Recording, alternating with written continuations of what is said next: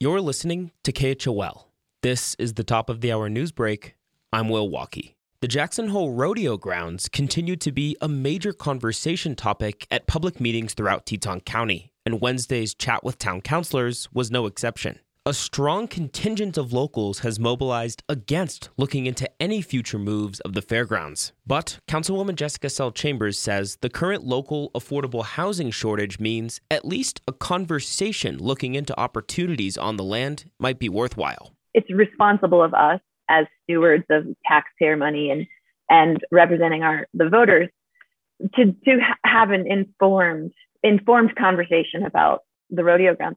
The rodeo isn't going anywhere for now, but the town council is tentatively scheduled to begin talking about potentially moving the grounds later this year.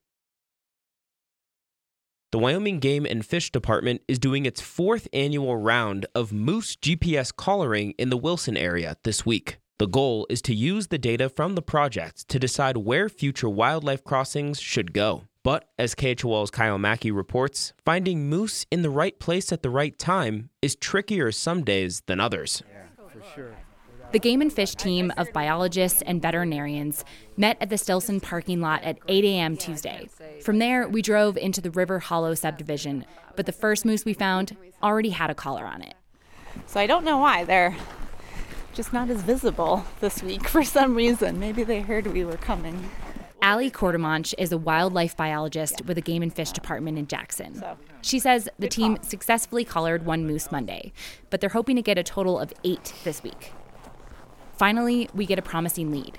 2 cows are supposedly hanging out in the willows behind the Wilson Elementary School. Oh, there's something up there ahead. Oh, it's a dog. Oh, nice. False alarm. Oh, there's one. You see it behind the willows? No, not yet. Oh, here we go. You'll see its nose here. It turns out to be a mama cow and her calf. Yeah, there it is. Samantha Allen, the state's wildlife veterinarian, says she wants to make sure the mom is full grown before she's collared. I'd like to see her up, so I say we just bump her and see what she looks like, and if she's up, then we can. We haven't darted her, so we can see her when she's up and make her. The moose is big enough, so Quartermanch starts loading a dart that contains a mix of drugs called BAM for short. Butorphanol, azaparone, medetomidine. Yes!